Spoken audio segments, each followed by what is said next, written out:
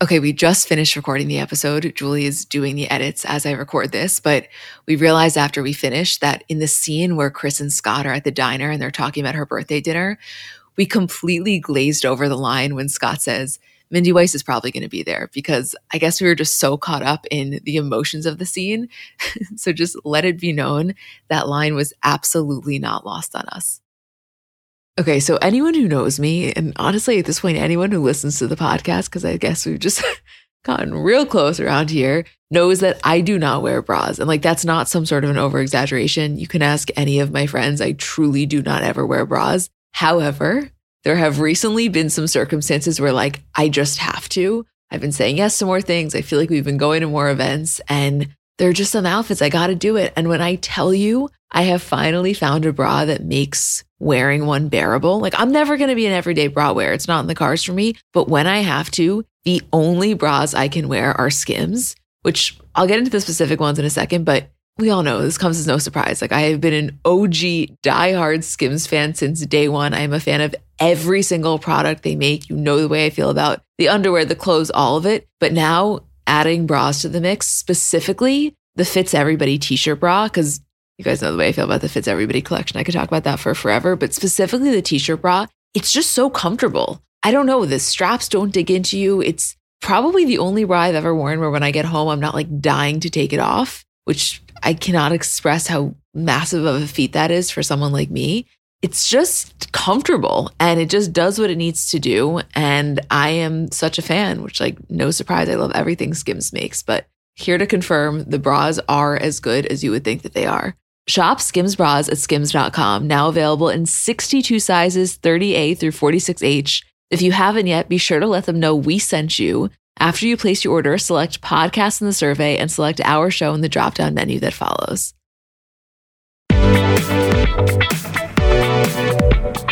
Hi guys, I'm Emma. And I'm Julie. And welcome to our episode 5 recap. Hey, Jewel. Hi, Em. This show is so good, Julie.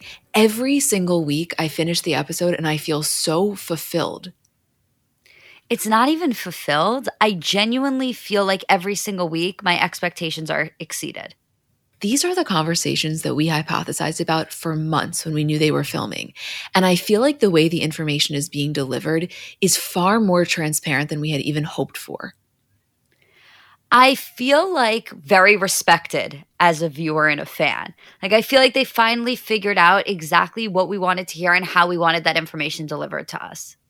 It's interesting because I saw some feedback online this week where people were saying they felt like this particular episode was slightly reminiscent of Keeping Up in the sense of having not scripted conversations, but some of the conversations set up for purposes of filming. And I guess my response to that is, yes, I do think some of the conversations happened only because they were filming, but the information was still just as juicy as I wanted it to be. So yeah, maybe Kourtney and Kim wouldn't have been sitting on her bed in full glam in that way, but the meat of the conversation was so interesting that I don't care if they were only sitting down because the cameras were there. Right. That's all I care about. Like, I understand there are going to be certain scenes that are a little bit more forced in terms of having people together. But as long as those conversations are authentic and we're getting the information that we wanted, I'll take it a million times over. That doesn't bother me in the slightest. No, not in the slightest. And I have to tell you that doing these recaps for this show, I think is the most excited and most enthusiastic I've ever been doing any Kardashian recap from any of the seasons of Keeping Up we've ever done. It just feels like sensory overload. Like, even when I'm watching the episodes and I'm so hyper-focused on making the outlines, at the exact same time that I'm writing down verbatim what everyone's saying, I'm also in my head being like, do not forget the point you want to make about this. Like, every single thing that's said sparks an idea in my head of like, don't forget to tell Emma this. Don't forget to say this on the podcast. And it's like, if, again, I know we say this every single week, but if allowed, I could let this podcast go 4 hours. Easy. Julie, just the one moment of Scott and Kim at Chris's birthday when they're talking about Pete. Are you kidding me that we're getting that? Because that to me is the most authentic. Like, that is a 15-person gathering where Kim is standing around Ellen DeGeneres, Portia de Rossi, and Scott, and they're talking about Pete and the way that he's perceived by the public. And Scott's getting mad at Kim for missing his FaceTime and she's saying she was busy. And we know she was busy because she was in bed with Pete. Like, do you guys realize what we're getting here? This is the shit that we dreamed of. If you care about this stuff, this is the exact content that we have waited for. And honestly, I feel like we fucking deserve it. I feel that way too. Like, I feel like we have been so committed. We've been there since day one and it's paying off. And by the way, that's not to say that Keeping Up with the Kardashians didn't pay off a lot of times. Like, I think that we forget some of those really amazing moments that we had. It's just that this feels so different. Like, every single time we spoke about it and they said, like, no, the show is different. And we're like, okay, but how? Like, how is it possible that it's different? Because, like, that's what the last format was. Like, every single week, I'm just like, I fucking get it. You guys were so right. This is different.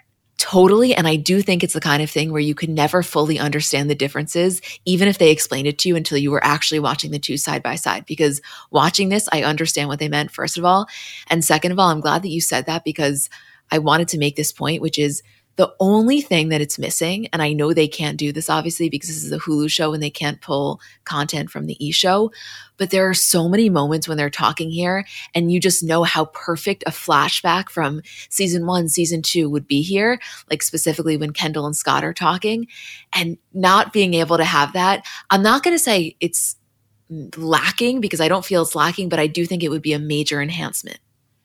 It would absolutely be additive to be able to have it, even though I can think in my head of the exact scene that it would pan to. Like, it's so funny to want something, desire it to be in the show, but also at the same time, like, not necessarily needed in aiding and understanding what they're talking about. What can I tell you, honestly? Yeah. It's like, I don't want it for me. Like, I have a highlight reel in my head. You tell me a season and I will have that movie playing. It's like, I want it for the people that are really into this, but maybe haven't been in since day one. It's like, I want you guys to have that on tap because I know that it will enhance your experience. It's like, it's honestly a very selfless desire. I completely agree. Okay, so as you guys know, we're still trying to figure out the best way to do these because they're so different than the last one. And Keeping Up, we do scene by scene. We're kind of doing it by plot. Just bear with us because I don't really know. We have, what is this? I think a 12-page outline. So we're going to get through it. And there's a lot of Scott stuff here, which we will get into. But I think the first topic we're going to hit is Kim. So the bar, the Kanye stuff, because there's a lot there. And I think that it's a good ease-in. It's so funny that, like, the title of this episode is Who is Kim K? And that this entire discussion that Kim has is Who is Kim K? Because honestly, there's no one I know better. I know. It's like, are you asking us? Because I can write you a 15-page essay with the full APA format bibliography. So, like, we're here. APA instead of MLA? You were going for the big leagues on this one. That's when you fucking know. I wanted to say to her, I gave my final college presentation in my public speaking class on you. Like, we truly are here for any resource that you need because I feel like we do a thesis on her every single week. Absolutely, we do. Okay, so a lot going on here. It's her birthday. She's studying for the baby bar. She's taking the baby bar. And then we also have her entire journey of self-discovery in the post-Kanye era. And to be honest with you, I want to start out, I know we're jumping around a little bit, but I really do want to start out with her conversation with Kourtney. Is that okay with you? Yeah, I would love to. Well, I want to get right into the SNL stuff because we find out last week when she's on the walk with Khloe that Kanye walked out mid-monologue. And now we're kind of seeing the aftermath of that. And she's talking to Kourtney about how Kanye was on Drink Champs saying that SNL made her say the I divorced him line. And she's saying, like, I sent him the monologue. He knew that it was mine. He's saying that he never read the text. And just to be able to understand the logistics there, that to me, before even getting into her emotional reaction to any of it, like, that is so important. That is the foundational stuff that we were lacking in terms of trying to wrap our heads around this while it was happening. There was a very clear switch in information given and exchanged once this Drink Champs interview came out, because once Kanye started speaking about Kim publicly in this way, it was almost like all bets are off. And obviously the way that Kim speaks about Kanye is still incredibly respectful and is still probably like the bare minimum of what could be said. But even the fact that we got this information, even the fact that she's willing to talk about Kanye on the show in a way that she never was before, I feel like almost it was the Drink Champs interview where it's like, okay, all bets are off here. Right. And all bets are off, but still whatever that means in Kim's world. Because to your average person, all bets are off, or like, fucking let's go for it. Whereas for Kim, that still is wildly respectful, just a little bit more transparent. Right. For Kim, all bets are off means she's able to share her truth in this. Right, exactly. And honestly, when she says in her confessional, and I'm going to read this line verbatim, I'm always super protective of Kanye and not sharing a lot of the negative things that have happened just because he's not here doing the show. Also, if I do something on a reality show, then it's like, how dare she talk about it? But then he can do a song and that's so creative and expressive. And it's always two different sides are being expressed two different ways, and one is respected and one is not. I'm sorry, I think that's an excellent point.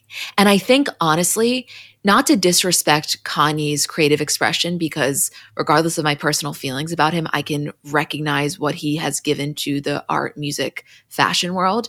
But that's very, very true. Somehow, because it's under the umbrella of creative expression, I absolutely agree with her that it's treated with a different level, not only of respect, but also of tolerance. Well, I also think there was that switch with Kanye as well, where when he was talking about in his music, it was one thing, but then when he started giving interviews and posting on social media, there was, not everybody, but there was a lot of public opinion on him that started to turn at that point. So it was almost like that double standard also existed with Kanye himself.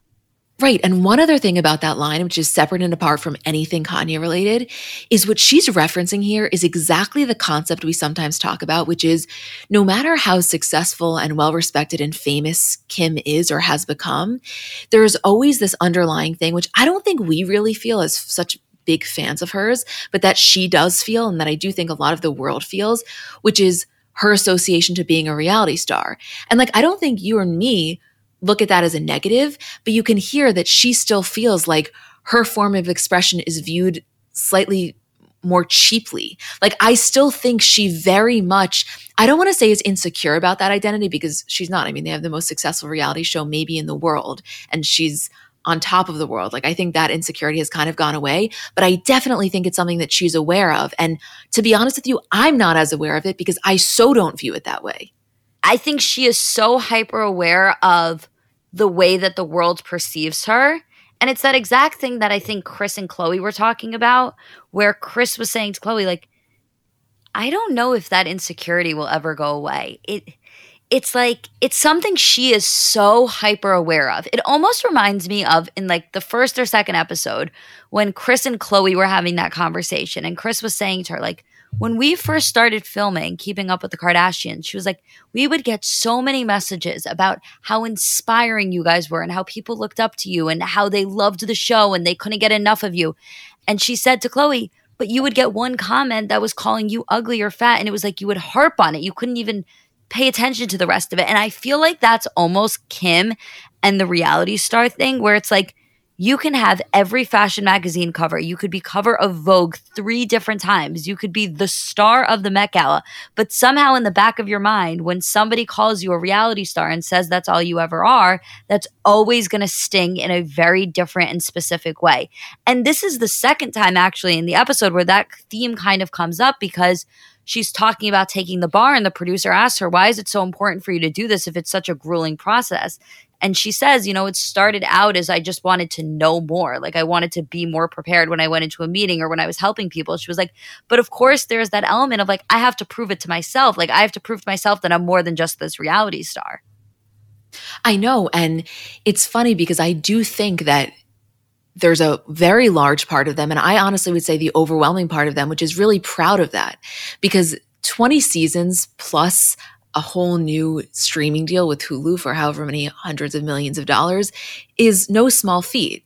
Like, that is, before anything else, was their primary job. So I don't think it's that they're embarrassed of it. I just think they are very aware of that perception. And I don't think the awareness of that perception will ever fully go away. And to be honest with you, I don't think it maybe ever should. There's a part of me that actually thinks there's something about that that's strangely grounding. Well, it was like when we were all watching Mario in the SNL episode crying about how far Kim has come. And it's those little reminders, right? Where it's like you look at Kim and you don't think that there's anything that could ground you to her journey. It's like, we've come so long. It's been so long. You are here. Like, you are a permanent fixture in pop culture forever. And then you do have those moments where you're reminded of like, how crazy it is that this happened and what a fluke it is that this was able to take place and that her career was able to get to this point, because it shouldn't have. And so I so agree. It's not that they should forget about the reality star aspect or that she shouldn't be sensitive to it, because it is undoubtedly a part of who she is. And there are certain people that are always going to view her a certain way. She'll never be able to change their minds. It's almost like the thing that keeps her going. You know, it like almost allows her to keep wanting to level up because she can't forget about it. Like she keeps wanting to prove herself even though she doesn't have anything left to prove. Right, but that's what I'm saying. In some ways, the thing that was potentially the biggest insecurity is actually, honestly, one of her superpowers. It's almost like the thing that powers her. And that's pretty fucking cool. Totally.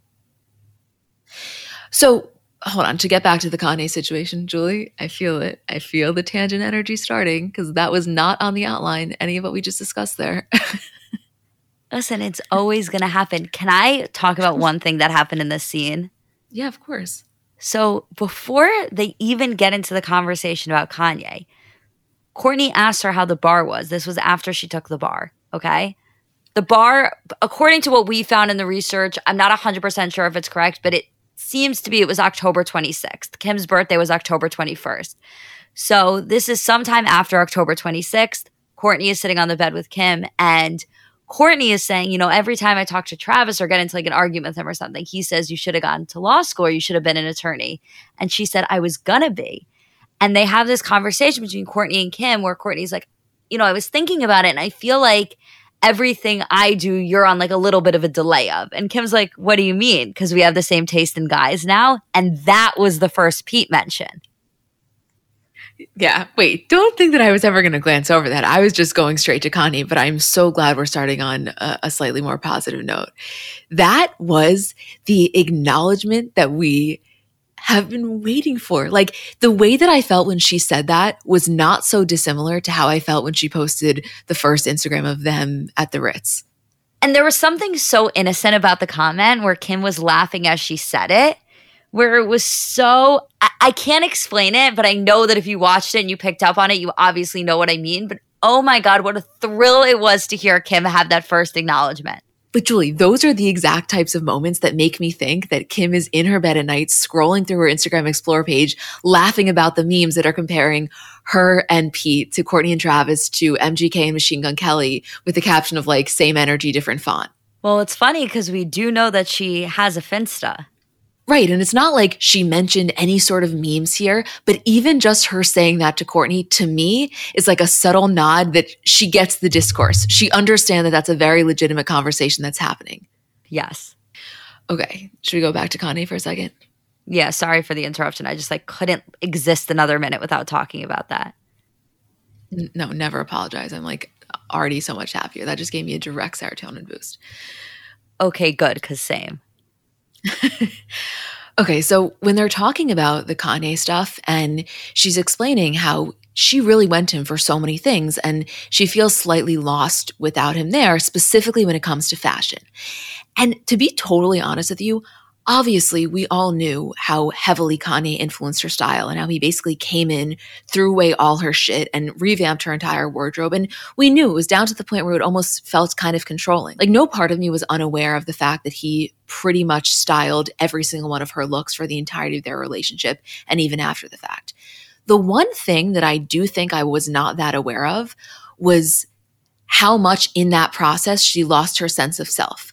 Like I thought it was much more of a combined effort than it clearly was. And I also thought that even if he was taking the reins, she still felt like there was a certain part of her that was maybe more in control of that even internally. And this was a little bit of a wake-up call to me. And I have to assume that throughout their relationship, I think that if you were to ask him, she would have said that it was more of a collaborative effort and that she had a piece in it and it's only now that she's really realizing it. I don't know how true that would have been at the time, but I think that's how she would have viewed the situation. The thing about it that was so fascinating to me to hear her talk about is that I felt like it was a really incredibly honest thing to say. As the viewer, as the fan of Kim, we associate her so heavily with fashion and she knows that. That's something that she's worked so hard in her career to achieve. The cover of Vogue, cover of so many different fashion magazines. Like Skims in and of itself, like the association of Kim and fashion is so prevalent in our minds. So for her to come on and say, I feel really lost in the fashion world without Kanye. I feel really lost in terms of my own personal style without him. That was like, for me at least, I was like, oh, wow.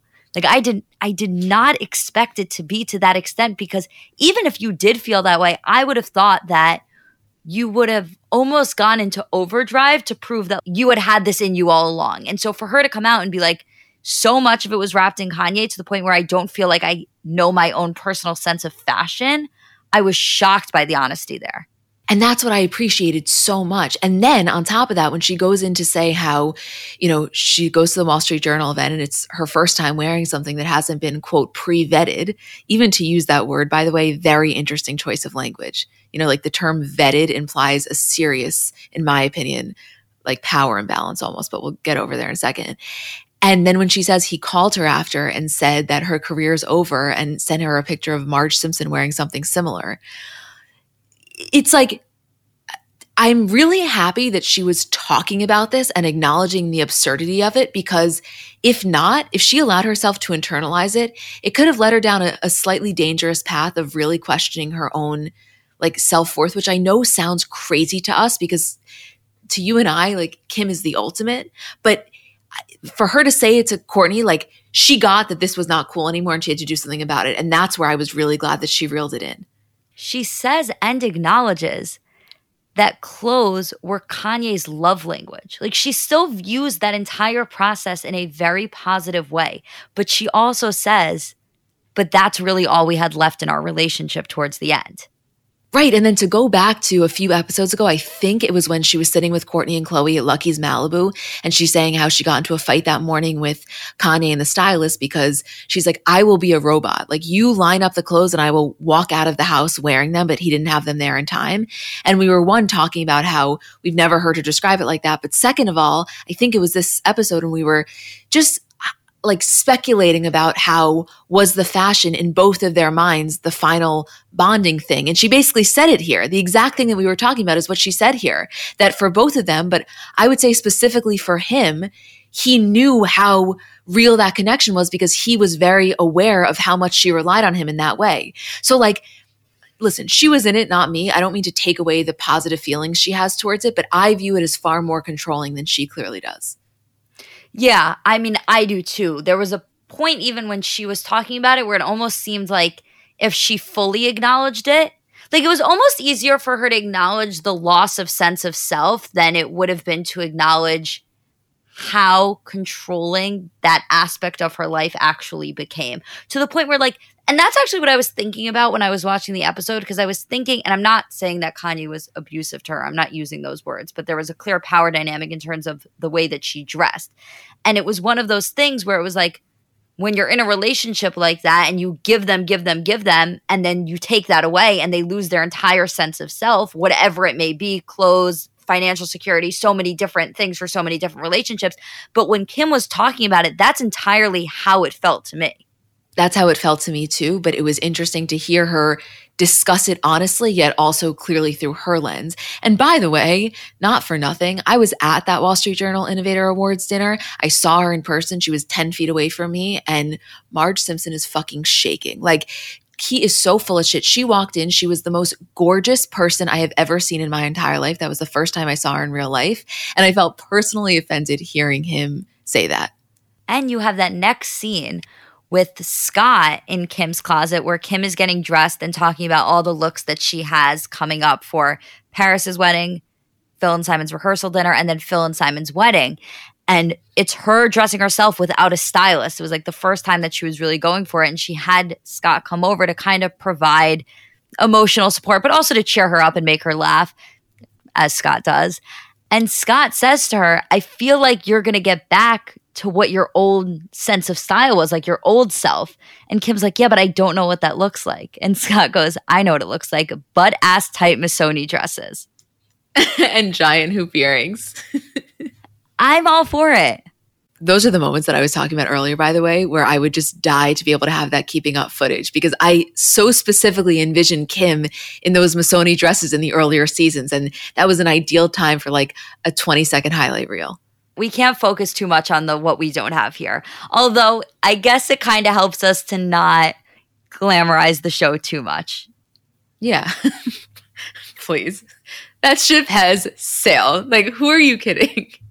Like, I would love somebody to be like, what's different? And I like tell them how it's the greatest thing I've ever seen. And then they're like looking at me crazy. And I'm like, but they can't do the flashbacks. And they're like, oh, we get it now. We understand.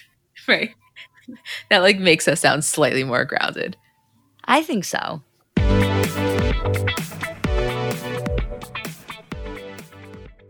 So I know we're all kind of operating at a different skill level when it comes to makeup. Like I have some friends who they do their makeup and it looks like they got it professionally done. I have others who know nothing about any products. And then I would say I'm somewhere in the middle. Like by no means am I very skilled, but I think I can hold my own. And in terms of my everyday, I'm just doing mascara, lip gloss, and maybe a little bit of highlighter on my inner corner. So if I'm only using a few products, I need them to be excellent. And I've recently been very into the Thrive Causemetics mascara, which I'll tell you about in a second, but just in general, a note on the company. For every product purchase, Thrive Causemetics donates products and funds to help communities thrive, which I just love knowing that I'm buying from a company that does that. And in terms of their mascara, so it's the Liquid Lash Extensions mascara. You guys have seen that. It's the viral turquoise tube. I saw it all over social media before I ever started using it. And it's a unique formula that creates tubes around each eyelash to lengthen them. It's also super easy to remove. So it slides right off with warm water. It doesn't leave smudges. And the ingredients are really nourishing. So they support longer, stronger, and healthier looking lashes over time. It really just gets the job done. Like you will see what I mean when you try it. Refresh your everyday look with Thrive Causemetics, luxury beauty that gives back. Right now, you can get an exclusive 10% off your first order at thrivecausemetics.com/CBC. That's Thrive Causemetics, CAUSEMETICS.com/CBC for 10% off your first order. Have you ever noticed how celebrities have brighter, whiter looking eyes? Their makeup artists have a little secret in their kit, Lumify Redness Reliever Eye Drops. Lumify dramatically reduces redness in just 1 minute. It literally happens right before your eyes to help them look brighter, whiter, and more awake for up to 8 hours. No wonder it's so loved by influencers, celebrities, and makeup artists, and has over 6,000 5-star reviews on Amazon. Lumify is also the #1 eye doctor recommended redness reliever eye drop, and it's FDA approved. No bleach, no dyes, plus it's made by the eye care experts at Bausch & Lomb. So whether you're on set, on a date, or running on just a few hours of sleep, you can have eyes that look brighter and whiter with Lumify eye drops. When you try it, you'll see that it's what your eyes have been looking for. Check out LumifyEyes.com to learn more.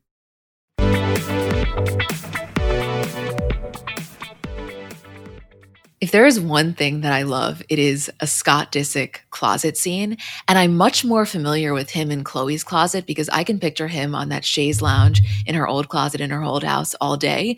But I don't know, I haven't seen him that much in Kim's closet. So this was a new dynamic that I was welcoming with open arms. How about you? You know, if we were in charge of the flashback reels, in this moment, I would have flashed back to what I think is one of the best Scott and Chloe interactions of all time, which is Scott and Chloe's closet talking about whether or not Chloe should get her boobs done. Julie, obviously that was what was playing in my mind. But when she's going over her stuff for Simon and Phil's wedding, which we'll get into the fashion of that in a second, and she's rehearsing one of the lines to Scott that she was going to give at the rehearsal dinner, and it was, "I love a gay wedding. I haven't been to one since my second wedding." And obviously it lands and he laughs. Two things I want to say. The first is, I did not realize this when she actually said it, but as I was watching it through the episode, I realized 1,000% Pete was helping her for this. Like at the time, I didn't put two and two together that this wasn't an SNL situation where she was hiring Michelle Wolf to help her with her monologue. She's just dating Pete Davidson, and she talked to him about how she's giving a speech at her best friend's wedding, and I'm sure he helped her with this line. That's the first thing. The second thing, I know we never say this, I gotta tell you, it felt really fucking cool to hear that in real life, and then to watch her like have rehearsed it to Scott a week before. It was an out-of-body experience. I wish you just saw my face when you said that Pete thing because I had not put that together yet. Right? Am I wrong? No, you're so right. I just had such an aha moment of like, yes, because Scott says to Kim, "Oh my God, after SNL, you can do anything." And Kim kind of jokes. She's like, "I know, but I really feel the pressure after that," which is like a funny thing to say about an intimate speech that you're giving at your best friend's rehearsal dinner. But keeping in mind that A, that clip went completely viral, so she was 100% right about that. And B, even in that exact moment that she said it, you and I turned to each other and we were like, that's SNL Kim. And it was like this air of understanding in the room of like Kim coming off the SNL high and then performing here. So she was 100,000% correct about that. And I had never put the Pete of it together with it. I had not either until watching this episode, because when we were standing there, like in the actual room, we knew that she was seeing him at that point. Remember, we were thinking, is he going to come to the wedding? But I don't know. I didn't even think about that. And now I'm just, I don't know, watching the show is so interesting because that was hyper in my mind. And listen, technically I could be wrong, but that was the first thing I thought of. That was such a good call. Thank you. We're so like deeply supportive of each other's takes. You know, like when you say something that really resonates with me, I'm like, yes, like that's my girl. No, it's like sick. It brings me back, and I feel like we've definitely said this on the podcast before. Years ago, the first time Julia ever met my aunt, and now like they're literally best friends. But my aunt was just observing us talking, me, Julia, and Isabel. And like 30 minutes later, when we came up for air, she turned to us and she was like, "The way you guys interact, it's as if every time you speak, it was the best idea either of you have ever heard." Like, it's so true. I still think that's one of like the greatest compliments I've ever had of our friendship. I know. Or my dad saying it was a ping pong match. Your dad trying to understand us is like any adult sitting in the room with us, or anybody who isn't, honestly, anybody who's anybody sitting in a room with us, it's like their head spins because we're clearly speaking our own language. It's too funny. Your dad literally goes back and forth trying to figure out what we're saying. And then we'll look at him and we'll be like, did you get any of that? And he's like, what? No, of course not. Today he told me, he's like, I'm just telling you, Emmy, those thumbs, I was seeing the way you were talking to Julie. He was like, forget about carpal tunnel. He goes, you're not going to have thumbs in 40 years. I was like, well, what do you want? I was like, what do you want me to do? Like, he's like, when you voice text, that's what you got to do. I was like, I can't voice text everything. Like, do you see the amount of conversations I have with people throughout the day? It was so fun. Like, he called me just to say that. No, that is the funniest thing I've ever heard. Anyway, okay, so sorry, back to the episode. When should we have a counter like on Watch What Happens? So when Scott is saying how in his confessional, you know, it's so crazy to me that Kim would ever think or feel insecure about her looks because she's maybe the most famous person in the world for being the most beautiful person in the world. And then he has this very human moment where he's like, but you know, it's kind of cool to know that everybody has their own insecurities. And then he says, but at the end of the day, nobody does it better than her. And I just loved that moment because it was an acknowledgement of her as a celebrity, which we don't typically get from the family members. It was an acknowledgement that he also views her in the light that we all do. And so he too was delighted to hear that she has her own things that she struggles with. Again, not that he wants her to struggle, but you know what I mean? And then lastly, it was like the acknowledgement that he respects her for the icon that she is. So it's just like hit all the points. Of all of the people in the family who talk about Kim's career almost as a fourth wall break, Scott for sure does it more than anyone else. But this very sincere moment of just respect and acknowledgement and the way that he views her so highly, that's what I love to get from Scott. Totally. And don't worry, we will get much more into Scott in a few minutes. We have all of those scenes put together. We kind of did it in a Scott section. But let's move on to the next thing in the outline, which is Courtney and Chris, and they're talking about the ring, yes? Yes. Okay. Did we ever get clarification about this? I'm asking you and also anyone listening, because when she's explaining what happened with the ring, did you guys think it was as if she like broke the band or it was actual damage to the diamond? Because the way that she was discussing it, it sounds like it was damage to the stone.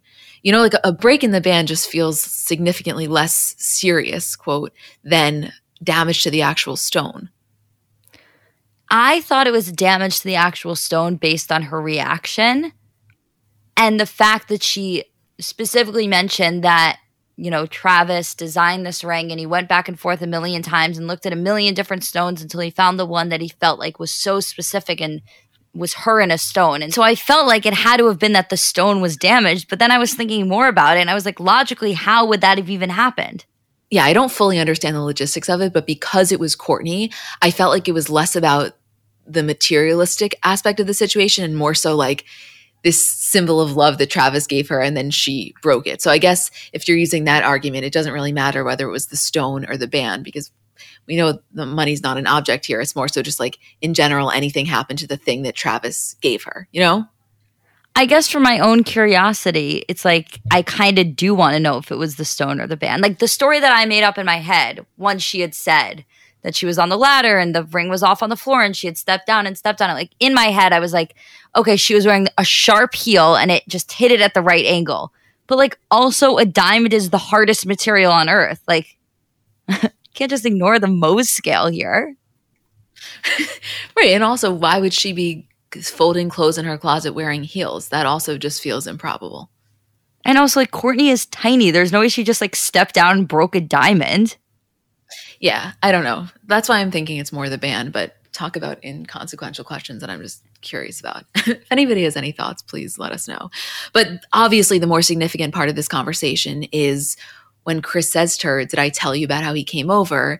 And he said the reason that he moved to Calabasas was because he knew that she lived there and he knew that she was the love of his life. And he was like, even if I couldn't be with her, at least I could live near her, which if I didn't know Kris well enough, I would think she was bullshitting here.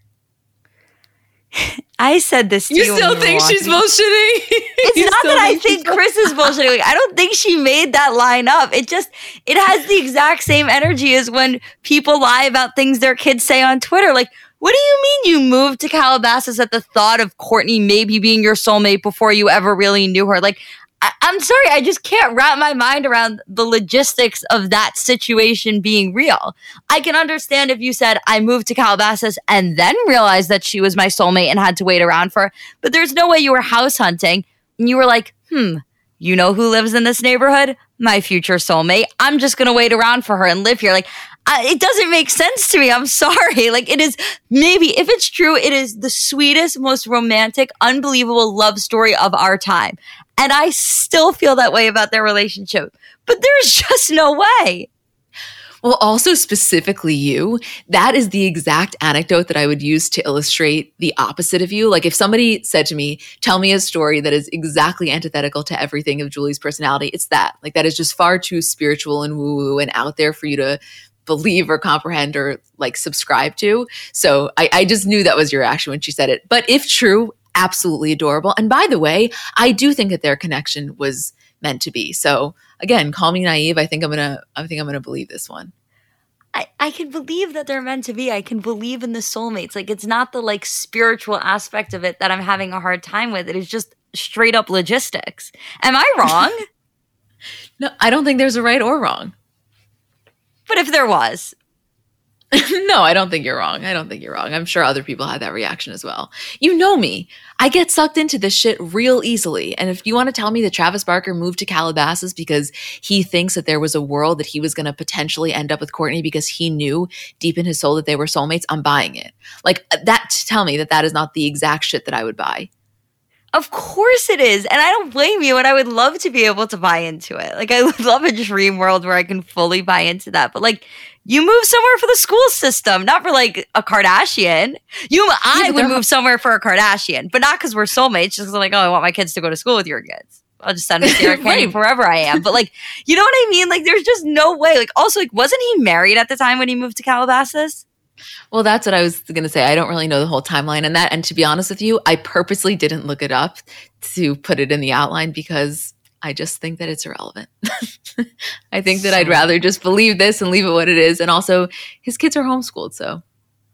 That's true. But anyway, the other part of this conversation is when they're broaching the Scott subject. And we'll get more into this later on because I would say that out of all the Scott conversations, this was maybe the least significant one.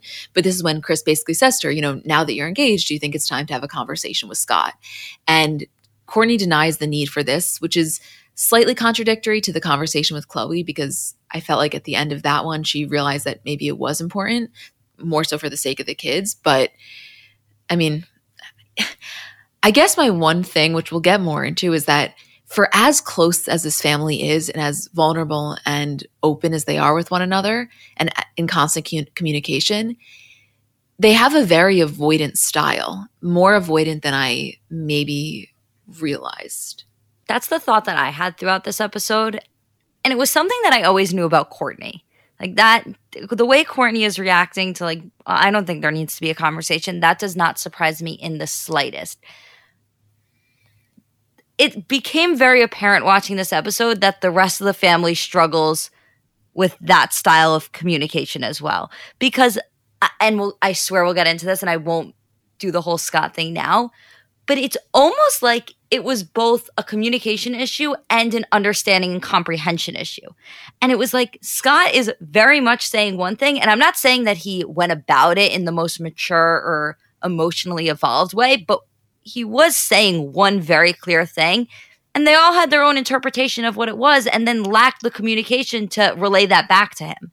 It was so frustrating watching that, which you're right. Let's hold off on that for a few more scenes until we get into that. But to see, or at least from my perspective, to see what I viewed it to be so clear and then have it become so convoluted in the process, it just felt deeply unnecessary. And it wasn't even like I could say, oh, well, they're just doing it for the show. This clearly wasn't for the show. Chloe in her confessional sitting there talking about how awkward she felt wasn't for the show. She really did feel that way. And let's hold off, but like, yes, so much to say on that.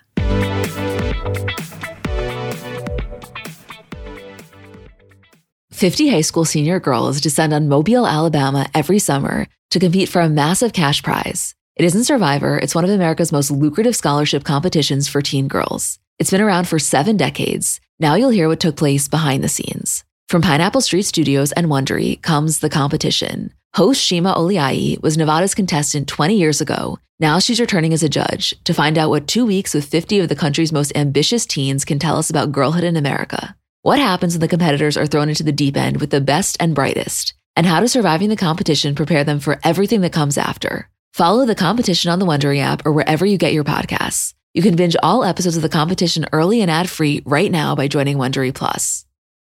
Let's talk about something near and dear to our hearts, our furry companions. Life is full of unexpected twists, just like the ones we love to uncover about our favorite celebs. But sometimes those twists involve our four-legged friends. Imagine navigating the unpredictable world of pet parenthood, where every day is a new adventure. Our partner, Spot Pet Insurance, wants to share a message to help make sure you're prepared for any unexpected curveballs, whether it's a sudden illness or an unplanned trip to the vet. Spot Pet Insurance can be your secret weapon against the unexpected. With Spot, you can get up to 90% cash back on eligible vet bills, helping you with those surprising expenses that seem to pop up when you least expect them. But wait, there's more. Spot Pet Insurance plans go beyond just offering coverage for accidents and illnesses. You can enhance your plan with their preventive care benefit, ensuring that routine wellness, vaccines, and more can be covered too. Head over to spotpet.com today to get a quote instantly.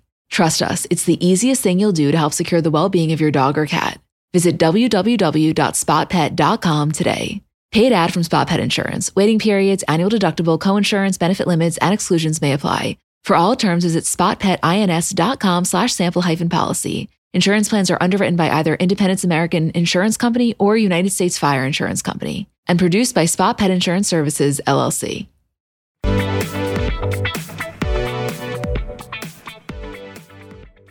Okay, what we were just talking about in that conversation is actually closer than I realized, because we're at the scene now where Scott is at lunch with Chris, and we really get into this here, which I know this was intense for both of us. So you want to just like take a second, take a deep breath before we get into it? I am going to try my hardest to be calm throughout this. I can do it, I swear. I guess what I want to start out by saying is that, to me, I view Kris Jenner as somebody who tackles things head on. She is so confident in herself, and I view her to be so confident in her communication abilities. And what I was so taken aback by in this scene is that she was really having a hard time communicating exactly how she felt and where the root of her decision-making was coming from. And I know that it was coming from the place of just not wanting to hurt anyone. But in the process of not wanting to hurt anyone, she was really only hurting people more because she was avoiding it so deeply. And there's so much here, but I have to tell you that that one line when they're talking about him coming over for her birthday dinner, and she said, I feel like I'm cheating on Courtney. And he said, why? And she says, because I would love for you to come over. And he said, why would I not come over? You told me I was your blood-related son when my parents died. And she said, I still feel the same way. And he said, you obviously don't. I had to pause that and rewatch it one more time, because to me, that right there is the core of the issue that has been the issue for not the whole time. Like, don't get me wrong. There was a very long time when the core of the issue was that Scott could not stomach to be around Courtney because he was so deeply in love with her still and so opposed to the idea of knowing that she was with someone else. I'm not saying it doesn't still sting, but for the entirety of this episode, that was not what he was trying to communicate. And that was what everyone else was making it about. He was trying to say, you guys made a promise to me. I am an only child. I have no other family, and both of my parents died at a very young age. And you swore to me that no matter what, I would always be a part of your family. I've been cemented in this family for the last 12 or so years. And I know they are still trying to navigate it, and I give them grace in doing so.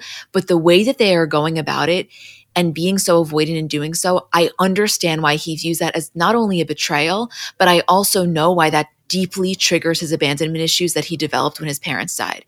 And I have to say, I don't relate to Scott in most ways. Like, I would say my empathy for him doesn't come from the fact that I relate to him. It just comes from knowing him for all of these seasons. Let me just say, on a personal note, I have a very large extended family, but being an only child and losing my mom, I felt this. I felt it in a way that I'm not going to be able to express, but it was like his inner child was screaming and it wasn't being heard, and it was really fucking painful to watch. Whatever your thoughts are, like, no matter how deeply you may disagree with him, I feel like, I don't know, it was hard for me to not see his side right here.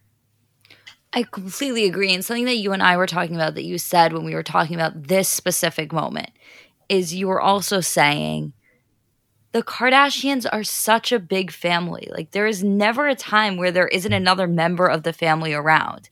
The siblings are plentiful, to say the least. And so you said this, but it's impossible for them to understand and really relate to being an only child, let alone an only child who lost both their parents. And of course, it's not like they are immune to loss. They lost their father at a young age. And so being able to relate to losing a parent is obviously something that they all have inside of them. That's a connection that they all share. But none of them can understand what it's like to lose both parents. And then on top of that, to not have any other siblings around. And when Scott says to Chris, you said to me, I was your blood son when both my parents died. Like, him saying that line isn't any sort of like a manipulation tactic. Like, that was a promise that Chris took on and promised Scott. And that has been Scott's reality and safety for the past couple of years. And so when that's being ripped him, even if the family is still around, even if they still love him, any potential at all that idea of him being a blood relative to them with no other family to hold on to, like, that is, of course, something that you are going to have a very, very visceral reaction to. Of course, he is going to be upset. Of course, he's going to act out in a way. And I'm not saying that he handled all of this in the most mature way, but neither did they. I mean, they keep having these events and he has to find out after the fact, or he has to find out when he digs. And at no point does someone sit Scott down and say, like, listen, this is a tough circumstance. We want Courtney to be comfortable. We've had conversations with her. We really need you guys to talk. But for right now, here's how we want to explain to you how it's going to be. And then maybe hopefully we can change, but nothing about our relationship changes. How is he supposed to know nothing's changing when his entire world is changing? That's what I'm saying to you. It wasn't even that I can't understand if they said, you know what, for this temporary period, just until we get our bearings, we need you to not be at these events. Even if that was like a set period of time when they all decided that was what needed to happen. I can even go as far as to say, I get that. I understand that. I've never been in this particular situation. But the fact that they weren't communicating that to him, like, even if you were in the camp that you think Scott is not at all deserving of being at any of these events, he, at the very least, is owed a conversation to clearly and transparently understand where everyone is coming from. And I know Khloe kind of did that, but I that is what I was responding to the most. And honestly, just to go back to the loss element, because I somehow feel this is always glanced over. And by the way, I felt this was glanced over even when his parents initially died. And that, I know that that's not me making it like an association thing because I felt that way. And I saw that scene way before my mom was ever even really sick. Like I felt that watching those scenes, I felt like Courtney and everyone was kind of glancing over this massive loss that he went through. And I think here, just when you were saying the point that I forgot that I made earlier when you and I were walking, is like when they lost their father, which was one of the most devastating things to ever happen to them, they had each other to lean on. When he lost his parents, he had them. There's something about this that just feels like it's not translating. And I think the issue is that it's almost, I don't know how to say this right. And it's so frustrating to be on a podcast and know that like you say it and then it's it. I don't know if this is actually what I mean, but like, it was almost like they were using the fact that they knew he was still in love with Courtney as the scapegoat to actually acknowledging their shortcomings in their communication abilities. And I think that as the viewer, that's what I found to be so frustrating. And as somebody who respects them in their communication abilities, on the most part, I would say pretty strongly, I was surprised, and I don't want to use the word disappointed because like that feels fucking weird to be disappointed in them for this, but I almost felt like disappointed on his behalf. The way that I felt was like they were all harping, and I've said this every single episode, and I can't get over it because, like, I am sure, obviously, they have had insight into the Scott and Courtney of it all that we have just never been privy to. Like, that has just never been on film. They've been on this journey for years. And so them knowing that Scott is still in love with Courtney, that's just a given for them, okay? And they just can't look past that. And that may still very well be true. But the thing to me is, like, even if you think that, like, let's just say actually 100% you are so sure that Scott is in love with Courtney. If he is as in love with her as you think he is, and he is sitting there begging you, I don't care that Courtney and Travis are going to be lovey-dovey at these events. I don't care that they're going to be making out. I just want my family. I don't care if I have to see them. Doesn't that speak even more volume to you? Like, the fact that he is willing to put up with that while being actively in love with her just for the sake of having family, doesn't that make you want to be like, oh shit, he is really, really hurting at the potential loss of this family, that he is willing to ignore the thing that may be the most painful thing in the entire world for him? To me, that's how I felt, yes. And the other thing is that you see when, I don't want to jump too far ahead, but because I know we had decided that like we were going to end with Chris's birthday dinner, and I still think that we should do that. But when Courtney's in her confessional, that scene, and she says, us being all together isn't a bad thing. I actually think it's the start of a good thing. To me, that was the moment where I was like, okay, Courtney may be leading the charge of not wanting to have a conversation. Like, if we talk about avoidant, absolutely, she's president of that club, but she's not the one that is the most staunchly opposed to him being in the same room. Maybe she was for a little while, but it didn't seem like here she was. When Chris talks to her about the birthday, you know, just in other moments, it felt like everyone else, like I said, was almost using that as a scapegoat. Meanwhile, it was their discomfort that they were prioritizing. And I just think it's wrong. Like, I don't care. Hold on. If that is not how you feel and you have a very strong opinion in the other side, I respect it. Absolutely. I'm not saying we all have to view this the same, but I feel comfortable giving my stance this strongly because I feel like I've understood the situation as well as one could for not being in the family, just from the viewer perspective. And this is really how I feel. No, I mean, that's how I feel too. And then I felt so frustrated on his behalf that everyone was saying to him, like, or saying in their confessionals, like, Scott has a lot of maturing to do. Scott's handling this really immaturely. Like, maybe he was, but like you said, like, his inner child was literally jumping out and begging to not be abandoned. Like, of course there's going to lack some maturity there.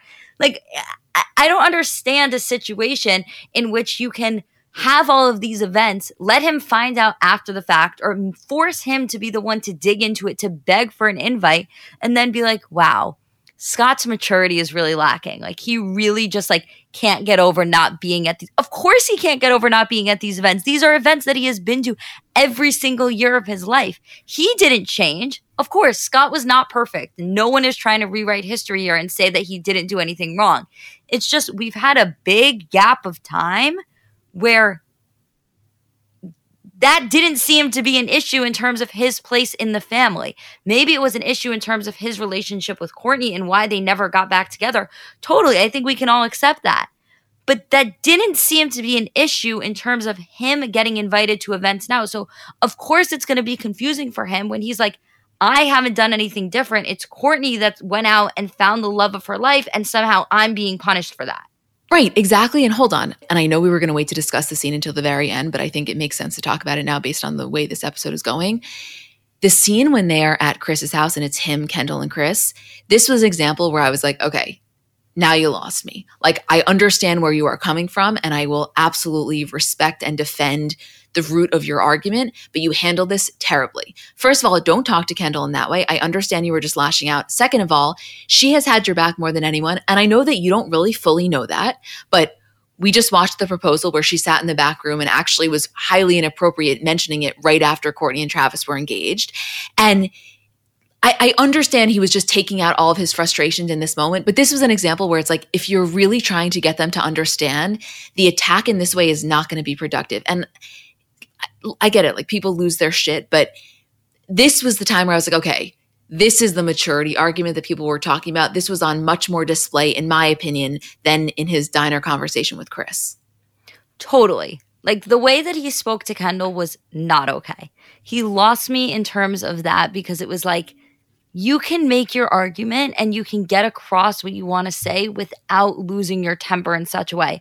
Although I do understand where his frustration was coming from was because he felt so lied to continuously. Like he was so angry and so yelling that he didn't hear the part where Kendall was acknowledging him and apologizing, and that's why he was so wrong.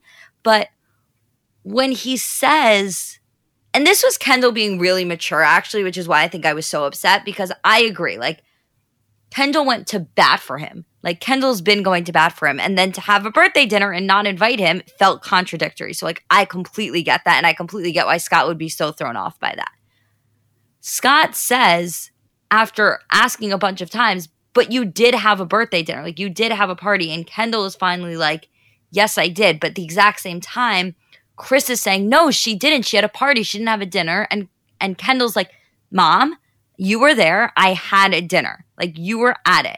She's like, Scott is right. I had a dinner. And so that part of Kendall's maturity of being like, you know what, Scott, I'm owning my shit. You were right. I'm not going to lie to you about that. But Scott had already gotten to the point where he was so mad that he couldn't see it. And it was clearly, again, such a communication issue. But Scott handled it in just the worst possible way. Right. And if I'm Kendall, I'm really pissed because, like we said, she's been going to bat for him behind the scenes. And also, he was taking out so much of his frustration with the general concept of this whole thing out on her for these specific instances. And then on top of that, he was like unintentionally gaslighting her because he had blocked out what she just so clearly said. Not to mention Chris being there just made it worse because her failure to remember things made it feel more manipulative than it meant to be. It was like an honest lack of remembering, but it kind of like lessened Kendall's argument. The whole thing was fucked up, and I was on Kendall's side in this one. Let me be very, very clear about that. God, it's like as I'm going through this and we haven't even gotten to the actual birthday dinner yet, I'm like, this is such a good fucking episode.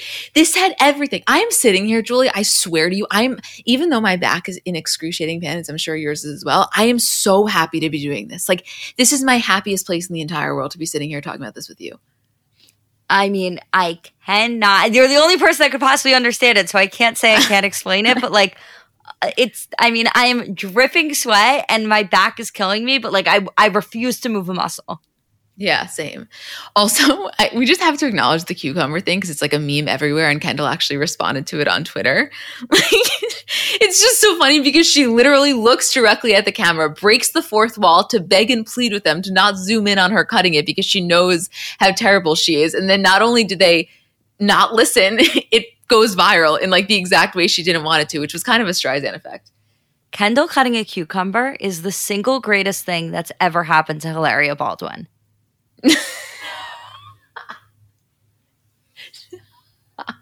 True.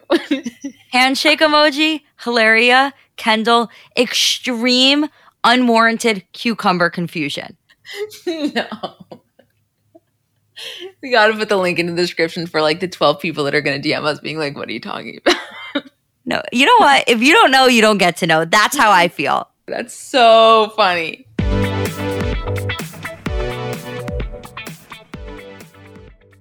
People have so many different reasons for wanting to learn a new language. Maybe you have an upcoming trip or just want to pick up a new hobby or a skill or just connect with a new culture. I know for me, when I was abroad in Barcelona in college, I'm not going to say that I was fluent in Spanish, but I definitely got to the point where I felt really confident conversing. And when I got home, my dad said to me, Emmy, if you don't use it, you're going to lose it. And he was so right. Like I entirely lost it. So Rosetta Stone's been really helpful for me. So if you are in that same boat or you want to learn a new language completely, want to brush up your skills, whatever it is, I want to tell you about Rosetta Stone because they're the most trusted language learning program available on desktop or as an app. And it really kind of immerses you in the language that you want to learn. So first of all, they're the trusted expert for 30 years with millions of users and 25 languages offered. It's fast language acquisition. So they immerse you in many ways. First of all, there's no English translation. So you really learn to speak, listen, and think in that language, which in my experience, I know I'm getting it when I start to think in the language. It's an intuitive process. So you pick up a language naturally, first with words, then phrases, then sentences, and it's designed for long-term retention.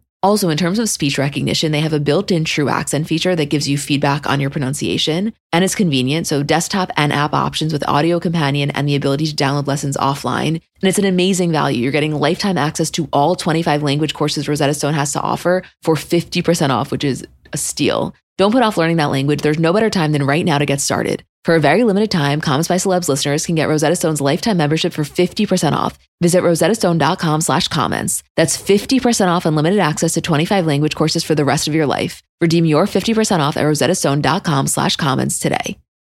Okay, so I want to talk cookware for a second because I haven't told you guys about this company and I recently tried their products and I fully understand the hype now. So they're called Great Jones and they make really high quality, thoughtfully designed cookware that also happens to be beautiful. Like I know it's kind of a weird way to describe cookware, but you'll see what I mean when you go on the website. In terms of colors, they have your classic black and white, but they also have pinks, greens, yellows, blues, just like really vibrant, fun colors. And everything is non-toxic. So they have, Dutch ovens, ceramic dishes, non-stick sheet pans. Everything is non-toxic. To me, that's huge. And okay, we all know, like, I'm not the biggest cook, but I have my staples. And I got originally from them the Fry family, which is the 8 and 10 inch ceramic nonstick pans. And they're just great. I got them in the white because that matches the best with my kitchen. I love cooking on them. And I know, again, it sounds kind of weird, but I love the way they look in my kitchen. And the thing is, once you get these, you're going to want to get them for your friends. So they make incredible gifts for weddings, housewarming parties, birthdays, whatever occasion you need. It's a great gift. Upgrade your kitchen and replace those old rusted hand-me-downs with bold, beautiful, long-lasting pieces from Great Jones. Get started today at greatjones.com and get an extra 15% off your first order with promo code CBC. That's greatjones.com, promo code CBC.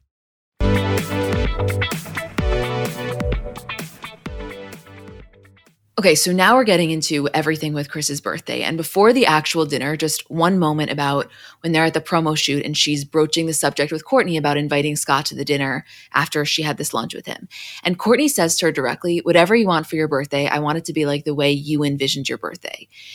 And I guess to me, I just liked hearing Courtney say that because one, I don't think that's what she would have said 2 years ago. And second of all, it's not even like I was happy for Scott's sake or for Chris's sake. I was happy for Courtney's sake because in order for her to say that line, that means that she has to be so deeply comfortable and happy and secure in her whole situation that it's like, genuinely, if this makes you happy, it's not going to take away from me.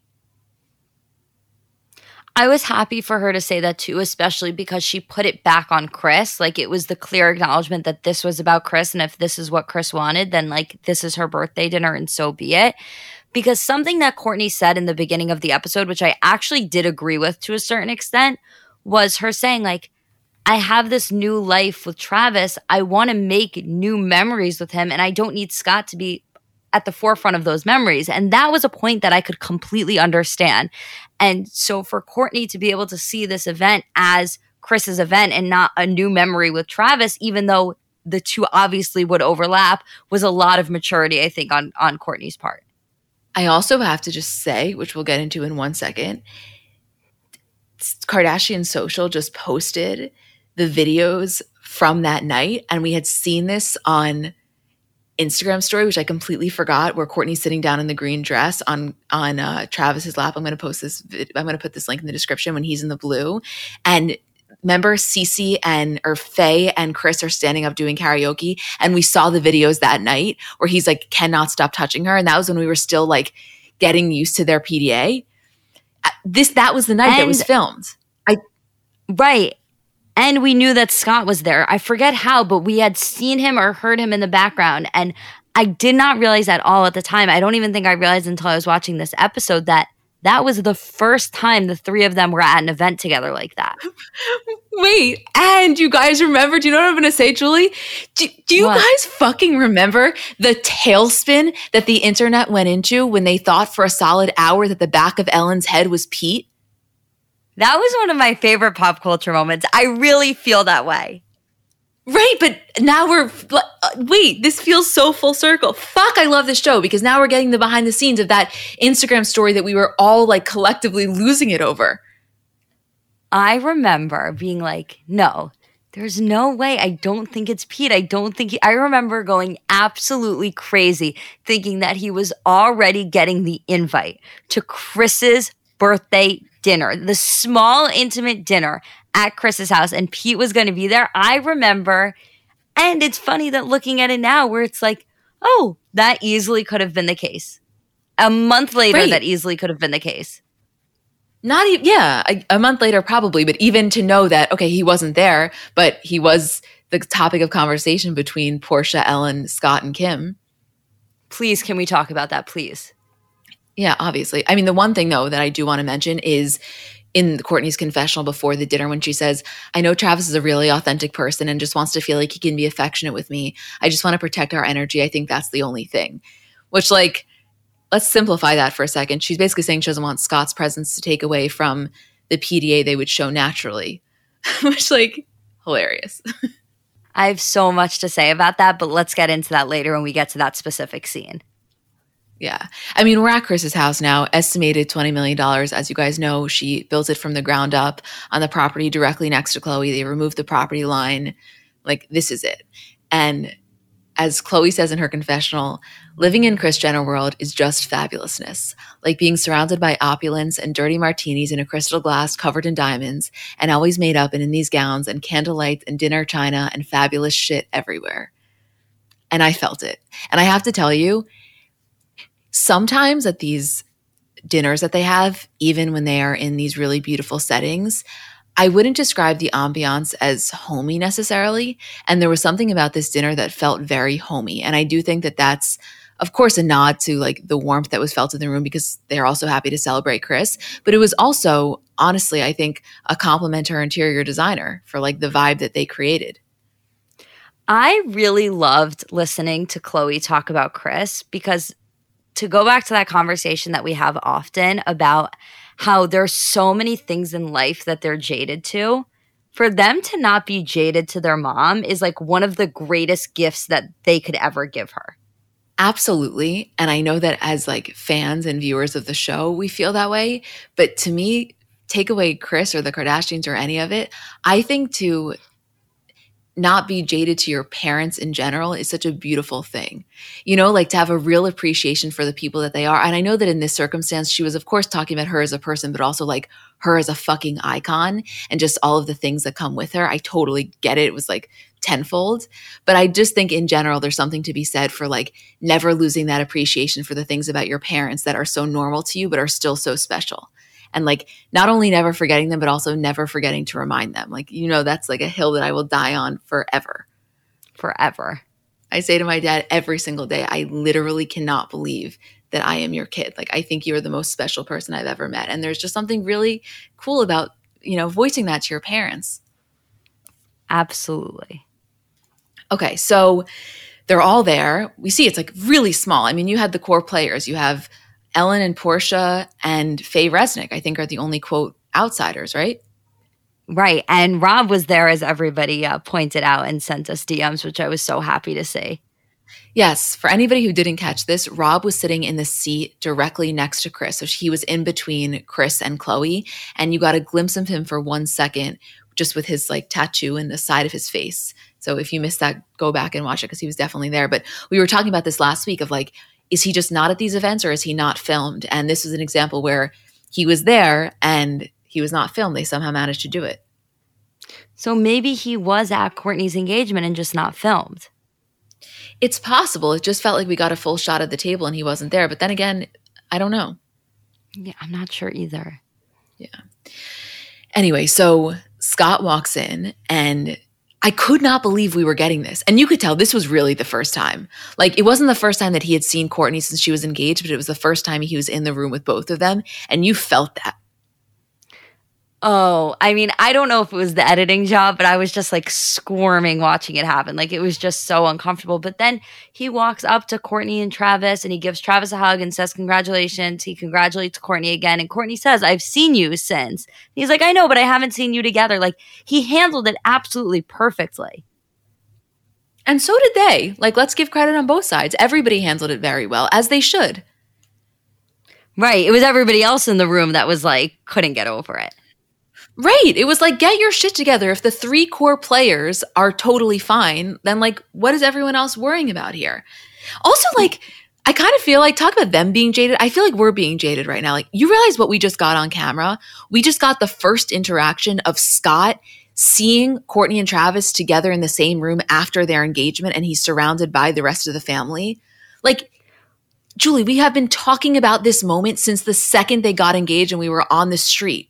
Like, you remember that day that we were formatting the comment, like, holy fuck, we actually just got it. Can I ask you a question? Like, when they say that this was the first event that they were all at together, like, does this mean all of them together or just since the engagement happened? I don't know. I thought it meant since the engagement happened. In my mind, it was like the first time that they had actually had an event like this where they were together. It's very, very possible. There's honestly probably something online and we're maybe missing of like a time they were factually there together or proof that this was factually the first time. I don't know. Either way, it was significant. Like, whether or not they had been in each other's company a few times, this still was a very, very big deal, like in all of their eyes. And then, as if that's not big enough, we move on to the Pete conversation. When they start talking about this and Scott was like, yeah, I FaceTimed you. And Kim's like, yeah, I was probably busy. No. Absolutely fuck me up. I'm sorry. When Scott says it's Scott, Ellen, and Kim, and by the way, like, Ellen is a pot stirrer. I'll tell you that much. The one thing I picked up on this episode, Ellen loves to stir the pot on and off the show. But anyways, they're standing there, the 3 of them. And Scott says, I gotta say, every comment I've seen online is about how this guy is the nicest fucking guy. And Kim says, like, truly the nicest, sweetest, best guy. And Ellen's like, yeah, I've heard that. And Scott says, but you're just having fun, right? And Kim goes, we'll talk after. I thought I flatlined.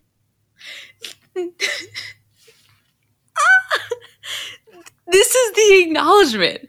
Like, Scott saying that was all of us. Talk about feeling seen. That was what we were all saying. Like, wait, they're just fucking around, right? And then it was like, wait, he's in Palm Springs with the entire family wearing Skims pajamas. Like, Scott was going through that exact process in real time that we were going through as we were seeing it unfold on social media. And Kim was also. Like, Kim was very aware that everyone around her, herself included, thought that this was going to be a fun fling. And she was like actively realizing that her feelings were developing because she didn't realize the connection that they were going to form. And also, I don't think she realized how much she was going to, I don't want to say the word fall in love. I'm not saying that she fell in love with him, but to fall in love with his kindness. Like, you can see that just that's what she wanted and needed, because there's a lot of wonderful qualities about Kanye, but saying he's the kindest, sweetest human being she's ever met is just not one of them, because he's just factually not. And I feel like that's what she needed. And that's the exact type of energy and aura that she was gravitating towards, especially coming off of the Kanye stuff. I'm sorry. I'm like in disbelief. I cannot believe we got that. And even as you're talking about like, well, that's what we all thought in terms of they were just having fun. Yeah, that is 100% what we all thought. But we never had that confirmation in the beginning that that is what Kim thought or that's what the family thought. So for Scott to say that, it was like, we're really all on the same page here about the way that this relationship has progressed. It is the greatest thing ever. Like, this one line was, I mean, the whole episode was fucking incredible, but this one line in this one scene was the best of the best. Chris's birthday dinner could have been its own episode. So many little moments, so many little dynamics. I mean, when they all go to sit down and it pans to Courtney and Travis and they're just like full blown making out. And she wasn't lying when she said, I didn't know that everyone else was looking at them. I really believe that she did not realize that everyone else was looking at them, because I do believe that they like transport to their own little world when they're together. But you can see everyone else is so hyper aware of how awkward it may be for Scott. And that's the normal reaction. I get it. But like if there was one thing Scott was going to do, it was not make a scene, because he was going to show that I can be on my best behavior and I can be in their presence, even in the height of their PDA. And I'm not going to be rattled by it, because it's more important for me to be here for these events than for me to feel uncomfortable in their presence. And like, I almost feel like I'm glad that it happened, because it was their worst nightmare coming to fruition. And they showed like it can happen and everything's going to be okay. Right. It was like, Scott's able to handle it. Courtney and Travis, you're able to be yourselves without having to worry about your energy being interrupted or disrupted, or however you worded it. Like, everything was fine. Can we all just go back to normal now? Like, that's how I feel. That's what I wanted to say. Like, I wanted to like literally shake them and scream at them and be like, the worst fear of what you thought has now happened, and it still ended up being totally, completely fine. So like, are we good now or what? Right. It's like we're at Kris Jenner's birthday dinner in her new gorgeous home. There's 15 people there tops, and 20 feet away from Scott, Courtney and Travis are intimately making out, and like nothing happened and we all survived. So yeah, it was their worst fear coming to fruition, and everything was okay. And like, you know what? To be honest with you, forget about Scott. Like, let's pretend that Scott wasn't even here for this. Let's pretend Scott didn't exist. If this makes Courtney and Travis happy and nobody else is bothered by it, like, good for them. Who am I to judge? I still think it's kind of bizarre. Like, I don't know. I'm like the least prude person when it comes to PDA. I've done my fair share of making out on the streets. I've, done some shit. And I just still think it's like kind of a lot. But like, I don't want to be a hater. I just like think it's kind of bizarre. Do you not? Of course I do. And I'm the same way as you with the PDA. Like, that doesn't bother me in the slightest. I actually like love it and lean into it a lot. But like, not at my mom's intimate birthday dinner with all of her friends. Like, I don't know. It just, again, it's Scott aside. Like, yeah, of course there's that element there of like, you couldn't have just not. But like, again, if you feel like it is so much more important to you that you have your energy and your normal interactions than it is that Scott's comfortable, I can't argue with you. But remove Scott. It's like, still? Like, you can't just wait till you get home? I know. And it's like, every time I think about this, the other factor in my mind is like, but she's so happy. And it's like, this is making her so happy. And she's such a more fun person to be around when she's like this, and like, it's not hurting anyone else. Let her do it. So do it. I mean, what the fuck does it bother us? I guess it's just important to like bring ourselves back to reality and be like, this isn't normal. Like, let's not pretend that this is normal necessarily. No, for sure. Also, like, it's so interesting watching them interact. Like, even forget about the making out, forget about the PDA. Like, the way that every single decision is made together, like, Courtney's like, do you want red wine or sake? And he's like, whatever my baby wants. It's like, you're both individually drinking it. You got your own taste buds. Just decide which one you individually want for yourself. Well, this was so funny because remember a few episodes ago, I think it was maybe the first episode, when Kris was explaining how they are about ordering dessert, and it's like, what do you want? Right. Babe, what do you want? And Kris is like, just fucking order both. Like, that was what she was saying in practice. We got to really witness it. I don't know. It's just not a dynamic that I guess I could say I've ever maybe experienced, but it works for them. So, hey, more power to you. Absolutely. I guess it's not one that I've ever experienced, and I can't say watching it that I entirely desire, but I'm so fucking happy for Courtney that like that overrides everything else. Totally. That's what I'm saying. Like, I'm just thrilled for her. And I think it's a little bizarre, but you know what? Their souls are intertwined, and he moved to Calabasas for a reason. So That's also that narrator, that did not happen. Thank you. Wait, the other thing I want to say is when Scott says in his confessional, she found someone and I'm happy for her. She's got a man that loves her and she deserves it because there were so many years I didn't put her first. he's rational, folks. Like, he is saying what is the fact. So thank God he's not like shitting on it. If he was sitting there in his confessional shitting on their relationship and like he wasn't super regretful after he sent that DM to Eunice, this would be a really, really different conversation. Absolutely, yes. Okay, the two final scenes here that we kind of put at the end because they seem to be the least relevant, but we obviously still wanted to mention them because fucking obviously. When Kendall's in Miami and she's like, yeah, I'm just here with my friend Haley. It's like, don't pull that shit. This is not just your friend Haley. Like, I know to you it's your friend Haley, but just say Haley. Keep my wife's name out your fucking mouth. When Haley popped on my screen, I sent a picture of her. Like, I think I was the first one of the three of us to watch. So I took a picture of her on the show and sent it in the group chat. And I was like, I am seriously going to cry. I am so emotional seeing Haley on my screen right now. My two favorite things combined.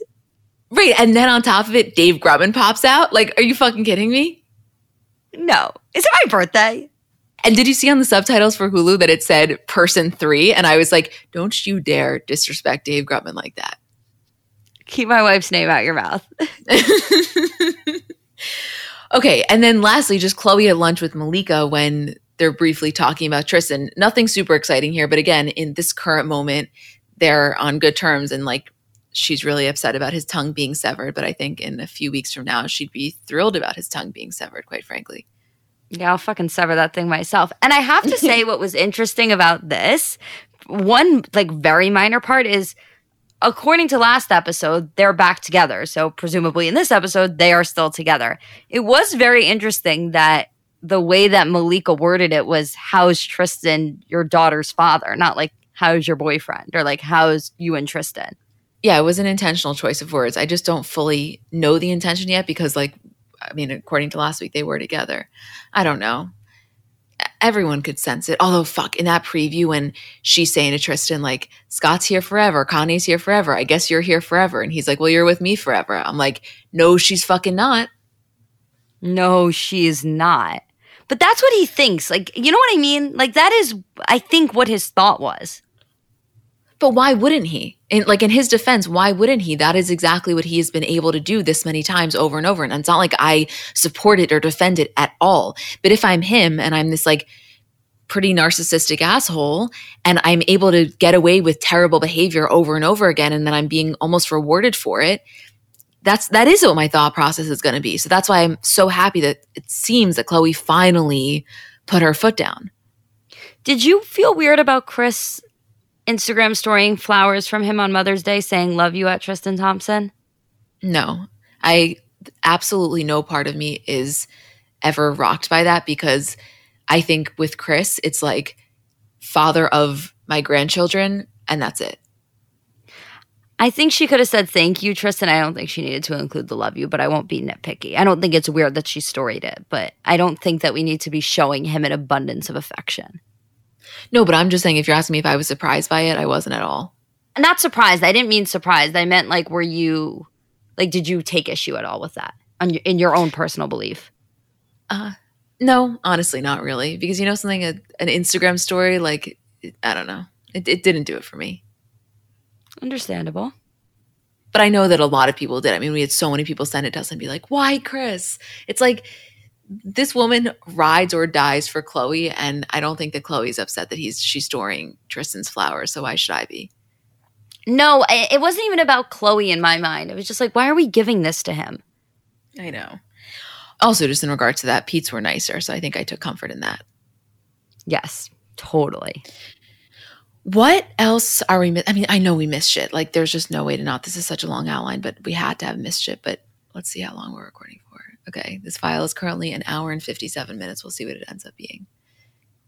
Anything else that you wanted to say? Fucking amazing episode. I cannot wait for next week. Like, to know that every single week you are going to log on to Hulu and have each episode be better than the last. What a fucking gift. Oh my God, I am so goddamn grateful. And then we get to come on here and do this? No, I'm sorry. No. It's a dream. It's a dream. Wait, the one other thing that I wanted to mention that I know I said I was going to say on Monday's episode, which I will also, because I know some people listen to that don't listen to this, but it's a scheduling note.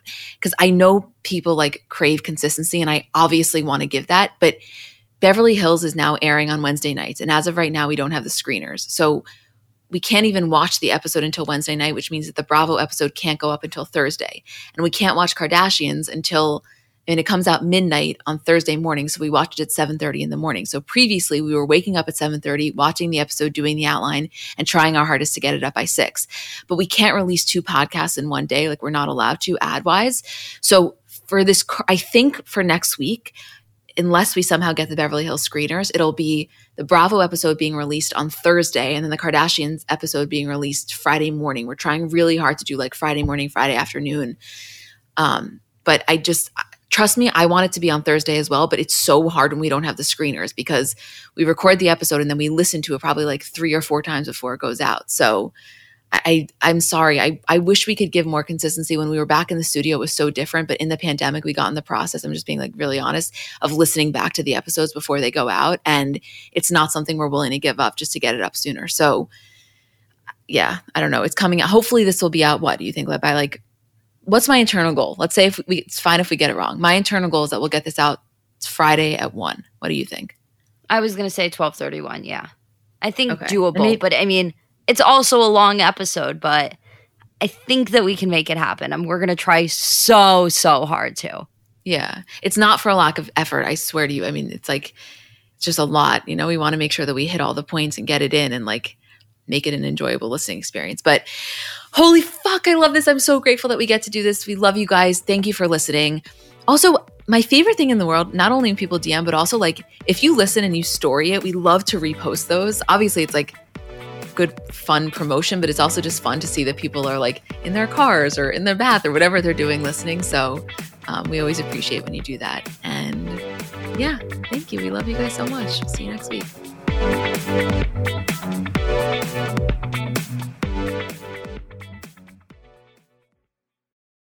So I'm a big fan of transparency across all aspects of life. Like generally speaking, there's pretty much nothing I wouldn't rather be told straight up. But specifically when I'm buying something or paying for a service, I just want to know what I'm getting myself into. And oftentimes there can be so much nonsense or so much yada yada. For example, sneaky terms hidden in the fine print of contracts, or bills that randomly go up without properly alerting you, or budget airlines with cheap fares but then exorbitant fees to make up for it elsewhere. And we just should not need to be dealing with this type of yada yada in our lives. And yes, you could read every single word of every single contract, and that's one way of avoiding it. Or you can go with the trusted brand like Metro by T-Mobile that helps you to get ahead and not pull you back. That's right. You don't take yada yada from life, so don't take yada yada from your wireless provider. Metro by T-Mobile has no contracts, no credit checks, no surprises, and nada yada yada, which honestly gives so much peace of mind. Like you shouldn't have to compromise for an okay option with sacrifices when you really deserve that full transparency. Stop by one of over 6,000 Metro stores nationwide.